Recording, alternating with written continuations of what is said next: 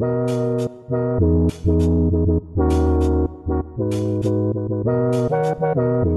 Jared. I'm Hiram. Level with us.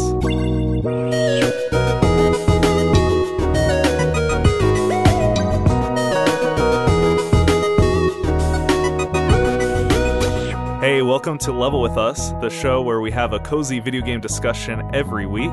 Last week we talked about Pokemon Legends Arceus, but Marcus and I are not the hugest Pokemon fans out there, so I thought it'd be a good idea to bring on someone who has a lot more experience. So here with me today we have a special guest. This is Hiram. Hiram, would you introduce yourself for us? Hello, my name is Hiram, and I am a Pokemon addict. Hello, Hiram. I have played just about every Pokemon game. Not all of them all the way through, but I've, tried or played part of at least every Pokemon game. I've played a number of ROM hacks. I've played some of the card game. I've done everything Pokemon. Right. Well, Hiram, do you know why I brought you onto this podcast specifically? I do, but I hope you'll tell me again.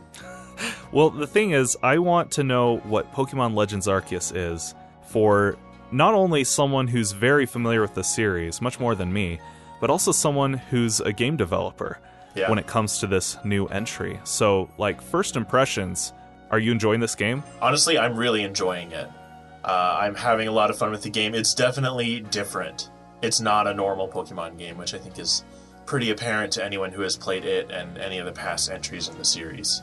But I am really enjoying it overall. And that's one of the things I was curious about, because it's so different that a lot of people who haven't really liked Pokemon like this game because it's so different. But you're someone who actually does like Pokemon. I assume you like Pokemon, right? I do, yes. I like Pokemon. But this is different. So you still like this too, even though it doesn't have all the things that maybe you like about the other entries? Yeah, I do. One of the key parts of it is that the battling Pokemon is way de-emphasized in this game. It's not the focus of the game like it has been in so many other games. And I am enjoying it, but I will admit that I do miss some of the battling, some of the strategy. But in the end, I'm really happy that Pokemon is going in a new direction. A lot of their formula has started to feel stale. So despite my love of, the battling and the strategy, some of it has started to feel old. And the games themselves were starting to get stuck in a rut. And this is absolutely a fresh new way to look at the Pokemon series and to just interact with the world they've created in a totally different way. Right, and with that new direction, they can hopefully iterate on this and make it even better and start to add some more maybe complexity into it based on this new model. Yeah, I would absolutely be on board for that. Sure. So you mentioned battling. Let's start with that. Obviously, there's no held items. Mm-hmm. There's no abilities, like passive abilities. But there is the agile, strong style system. And also, they kind of revamped how status effects work. Right. What do you like and not like about the new battle system? It definitely feels lighter than most other Pokemon games. The number of options you have for, strategizing and for finding the right combination to defeat a certain trainer or a certain gym in past games. I think a lot of it is just that the battles you get into are not as intense. At least so far, as much as I've played in the game, you don't have the big gym battles that have, incredibly a full team of incredibly strong Pokemon. That's true. And some of that intensity is perhaps gone. Maybe intensity more than complexity is the right word for what could be missing a bit in this entry, I should say. Right. Perhaps my recent perspective has been changed by some of the recent Pokemon games I've played, which have been unofficial ones, like ROM hacks, where the difficulty is amped up, and where all of the dangerous fights are really tough, and you have to spend a longer amount of time designing. So that's not to say that this entry isn't a Pokemon game. It's still a Pokemon game. It's just a totally different kind. Well said, and I'm glad you brought up the fact that you've played through, ROM hacks and other more challenging Pokemon experiences, because the final thing I actually wanted to ask you that I wrote down in my notes was, what kinds of challenges do you think players will impose upon themselves for this game, right? Because it's really a game that's meant to be taken at its own pace, but how do you think the competitive Pokemon scene will take this game and find ways to make it more difficult? There will definitely be people who do that. There's a huge economy of streamers and YouTube YouTube creators who are doing all kinds of challenges. I think there's still a lot of potential, but if you go and look at the most popular Pokemon games being streamed right now, most of the recent entries aren't there. It's mostly the older games or specifically ROM hacks that have challenge amped up for that extra bit of strategy that's required to get through those games. I think I see this entry going the same way as Pokemon Sword and Shield. Like, it's interesting, you can do some cool challenges with it, but ultimately you'd have to add so many rules to get the challenge up to an appropriate level that it might just be better to play another one that's been designed with that in mind. Right. I was going to ask, like, what would a Nuzlocke even look like for this game? Like, I don't think you could do a Nuzlocke, right? I have seen some streamers doing Nuzlocks on this. You can do it. I think part of it is just that the battles are less frequent. But is it like literally every map area is considered an area? Yeah, if you look at the map, it's sectioned off into little areas. Oh, okay. Gotcha. Yeah, and there's a rule of thumb for Nuzlocking that it matters. The thing that matters is in your Pokemon stats, it tells you where they were caught. Oh. And even if you go to the first area, it's sectioned off into like Aspiration Hill and the river over here, and each section has its own name, so there are plenty of areas to catch different encounters. So it is different because there's not the element of random encounters that most Nuzlocks are designed around. Right. This one's definitely different, and I think that will hamper its ability to be an interesting challenge run for the more high-level play. You know, I know that a lot of people have compared this game to Breath of the Wild, so I hate to bring that game up so frequently. No, I think you're absolutely right to do that. I don't think anyone who saw the promos for this game or has played it at all can deny that it was absolutely inspired and based around, being the Breath of the Wild of Pokemon. Sure. I guess I just don't want to be like everyone else when I bring it up. But in Breath of the Wild, I've seen people do really fun challenge runs for that game. Partially because there's so much freedom. Right. But I've seen people do, vegan runs where they only, they don't eat meat, they can only eat natural items, or, no fast travel, or things like that. So I'd actually be more curious to see if any Legends Arceus players do something similar where there's crafting restrictions, or, they can't use potions, they can only use berries, or something interesting to shake it up and kind of influence the way you explore and the way you play in the game. I'm sure that will happen, and I actually hope this will happen. I really want this game to succeed because, Game Freak is doing something unique and new with the Pokemon series, and I love to see them going in a brand new direction. And we don't get that very much with Game Freak. We don't. But with that being said, I think we need to move on, and let's get into some Star Pieces. Star Pieces is the part of the show where we share a little detail or something fun we noticed in our playthrough of the game. And I shared one for this game last week, but Hiram, the floor is yours. Oh, finally, it's my turn. What Star Pieces did you encounter? So, not long into the game, you get your first mount, which you talked about last week as a Weirdeer. Yes. And not long after that, you head into a section of the world that's kind of swampy, kind of muddy. And one small thing that I loved is when your Weirdeer runs through the swampy, muddy water, you can see the mud kind of clump around his hooves and up his legs. And his fur turns brown for a couple of seconds until you've been out of the mud for so long. And I checked this with some of the other mounts, and it's the same thing. That's just like a small visual detail that, makes me really happy. It makes you feel like you're really in the world. I would not have expected that. Not only did I not notice it, but I would not expect something like that to be a necessary detail for them to add in. But I love that. That's a perfect Star Piece, because that is like something that doesn't necessarily do much. It's like a little bit of polish that they didn't have to do. Yeah, just a little bit of polish on there. I love that. But with that being said, for every Star Piece on this show, there's always also a Quick Jab. And jab.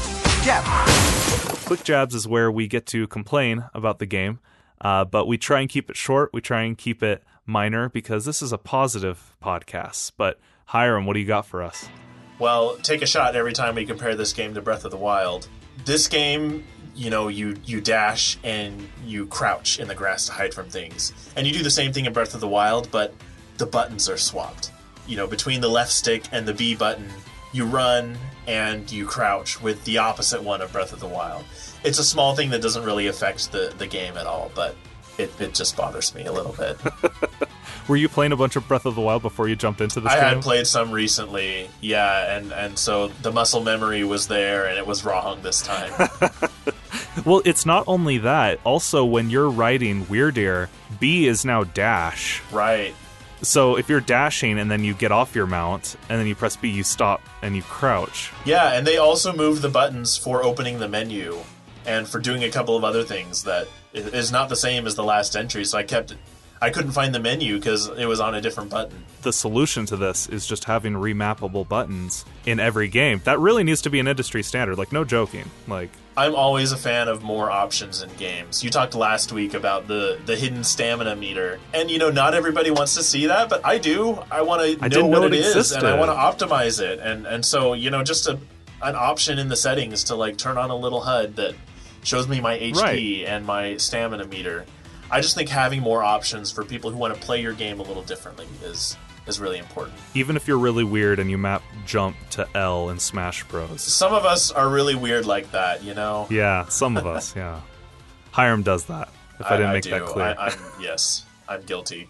And that brings us to the fan favorite segment of our show, which we have recently renamed and is called Fake Fan. Fake fan. I gotta tell you, Jared, I'm terrified of being a fake fan. I consider myself a real fan, and I don't want you to take my fan card away.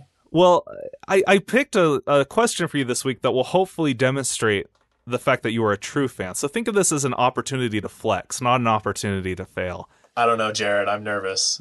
Fake Fan is the part of the show where we ask each other a question about the game we played, or the series, and we find out who's the biggest nerd and who's really a fake fan. So, Hiram, I have a very, very simple question for you. Even the most casual of competitive Pokemon players probably know this, hopefully. And that is, what are the odds of finding a shiny Pokemon in most Pokemon games? The odds are 1 in 8,192. Didn't even miss a beat. You got it right. I did. I'm so relieved. You can't take my fan card away. Did you bring a question for me, Hiram? Because we've already demonstrated that I'm a fake fan, so I have nothing to lose. Well, I'd love to help you redeem yourself. Oh, that's so kind of you. How many different Pokemon can Eevee evolve into? Oh, okay, this is interesting. I'm going to have to call in a favor here. I'm going to use one of my lifelines and ask, is Sylveon the most recent new evolution still? Okay, great. Here's the sad thing. I have a shirt with Eevee on it and all the evolutions around it. But I don't know if I can remember what that shirt looks like, so I'm going to count them off and hopefully I'll get it right. All right, we'll see. This is a very merciful question. If I get this wrong, I really am a fake fan. Okay, let's see if I can get this. We got Flareon, Jolteon, Vaporeon. It's the basic three. Mm-hmm. I don't think there's a rock one. But we've definitely got Umbreon and Espeon. Mm-hmm. We've got Leafeon and Glaceon, which I think were Gen 4. And then Sylveon, which came in X and Y. And now I just need to think for a second if there's any others I missed. I don't think there's a rock one. I don't think there's a steel one. I don't think there's a normal one. I'm going to go with 8. You got it. Way to go. You are a true fan once again, Jared. You hear that, Marcus? I'm a true fan. Thank you for kind of giving me a low ball there. I actually really appreciate it. You're welcome. I'm glad you got it. I'm glad you could redeem yourself. We have time for one more segment, and that is Rabbit Holes. Rabbit Holes is the part of the show where we recommend something to each other or to the listeners that may or may not be related to video games or our current discussion. I'll go first if that's okay. A new Kickstarter just launched. I don't know if you heard about this, Hiram. No, I haven't. It's called Mina the Hollower. Oh, I have heard of this. You have? It's from Yacht Club Games, right? That's right. This is their newest IP, a new title that they just announced. They're using Kickstarter once again, just like they did with Shovel Knight. And it's amazing to me that their little company has spin-offs now, and a board game, and so many things. But Mina really excites me because it's kind of a Link's Awakening style game. It's top-down, and the graphics are very Game Boy Color inspired. Right. It has a limited color palette. And obviously, it's widescreen. It's meant for current consoles, so it wouldn't necessarily run on a Game Boy, but it absolutely feels like one. Right. And in addition to that, it's also kind of spooky. You have a whip. It's kind of Castlevania-inspired, too, with influences from Dark Souls and Bloodborne as well. And I'll put a link down for their Kickstarter in the description, but the reason this game excites me is, Shovel Knight, I had no interest in before I played it. I don't have nostalgia for the NES. Pixel graphics, I'm kind of meh on. Like, they just don't do anything for me. But the Game Boy Color absolutely does. Like, they're finally hitting my nostalgia. Right. And so it's technically still 8-bit, but it's a very specific style of 8-bit where, Link's Awakening was one of the first video games I've ever played, and certainly my first Zelda game. So to see a game in that style makes me super, super excited. And looking at the gameplay demos that they've been giving to media outlets, I just think the game looks fantastic. And I am very excited to play it. And also, I mentioned I wasn't interested in Shovel Knight. When I actually sat down and played Shovel Knight, I was very impressed. I thought the level design was fantastic. I thought it felt great. Spectre Knight's my favorite. King Knight is a close second, but all of the things that they've produced are very high quality and very playable. They're not as unforgiving, I would say, as old arcade games, which I'm not a huge fan of. Yeah. It's so exciting to see what's going to come next from Yacht Club Games. They've already proven that they can, make something incredible. I'm excited to see what they do with this. Yeah, for sure. So I've already backed it. They already smashed their goal. Of course. So it's not like they need help. But I'll link to them anyway, just in case it's something that people are interested in. But yeah, very excited for that game. That's my rabbit hole for this week. Hiram, what about you? Well, one of the major games in video game culture has been League of Legends. A lot of people talk about it, and I have never played the game before. But if you haven't watched the Arcane series that's currently on Netflix, you got to give it a try. As someone who loves animation and who loves video games and the lore of the worlds that these games are set in, it does such an incredible job of, making this world come to life. And the writing is incredible. The animation is absolutely stunning. It's like a brand new style. It feels like Spider-Verse all over again, of just a new way to animate and to bring these 3D characters into such a rich and detailed world. It absolutely floored me with the writing and with the story of these characters, and I think it's something everybody should watch. It absolutely does impress from a visual standpoint. I'm a sucker for anything that uses 2D line art combined with CGI. Right. And the thing that impressed me the most about that show, Dallin, who listeners might remember from our Metroid Dread episode, he wouldn't stop talking about it the last time I saw him, so I had to give the show a try, and the character designs are pretty great, and what impressed me the most was the facial animations. I was surprised how expressive they were without being too exaggerated and still feeling grounded to the world they were building. But it's interesting that that's a show based on a video game. Like, if you don't know anything about the video game, you can still, I think, find a lot of enjoyment in it and the world building. You don't have to have played League of Legends or know anything about it to love this show and to really be entertained by it. Well, that's a good rabbit hole, and that was a great discussion. So, Hiram, thank you for joining me. Thank you for having me, Jared. I was so happy to be here, and I love talking about Pokemon, and about any video game, really. So let's do this again. Oh, for sure. We'd love to have you back on. And until next week, I'm Jared. I'm Hiram. And we'll level with you next time.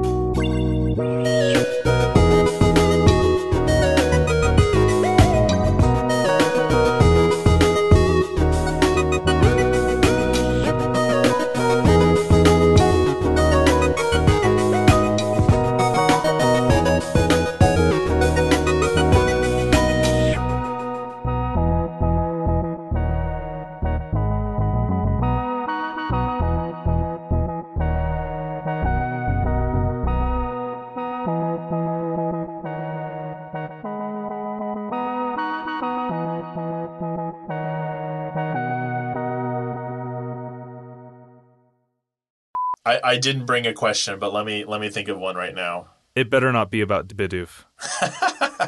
Did you watch that Bidoof's the YouTube short that I sent you? Oh yeah, it was super wholesome. It was so good. I loved it. It was good. amazing. I enjoyed it. It was very nice. In fact, Jared, I want to propose a new segment for your show. I don't know if this is allowed. Oh, no, please do. Please do.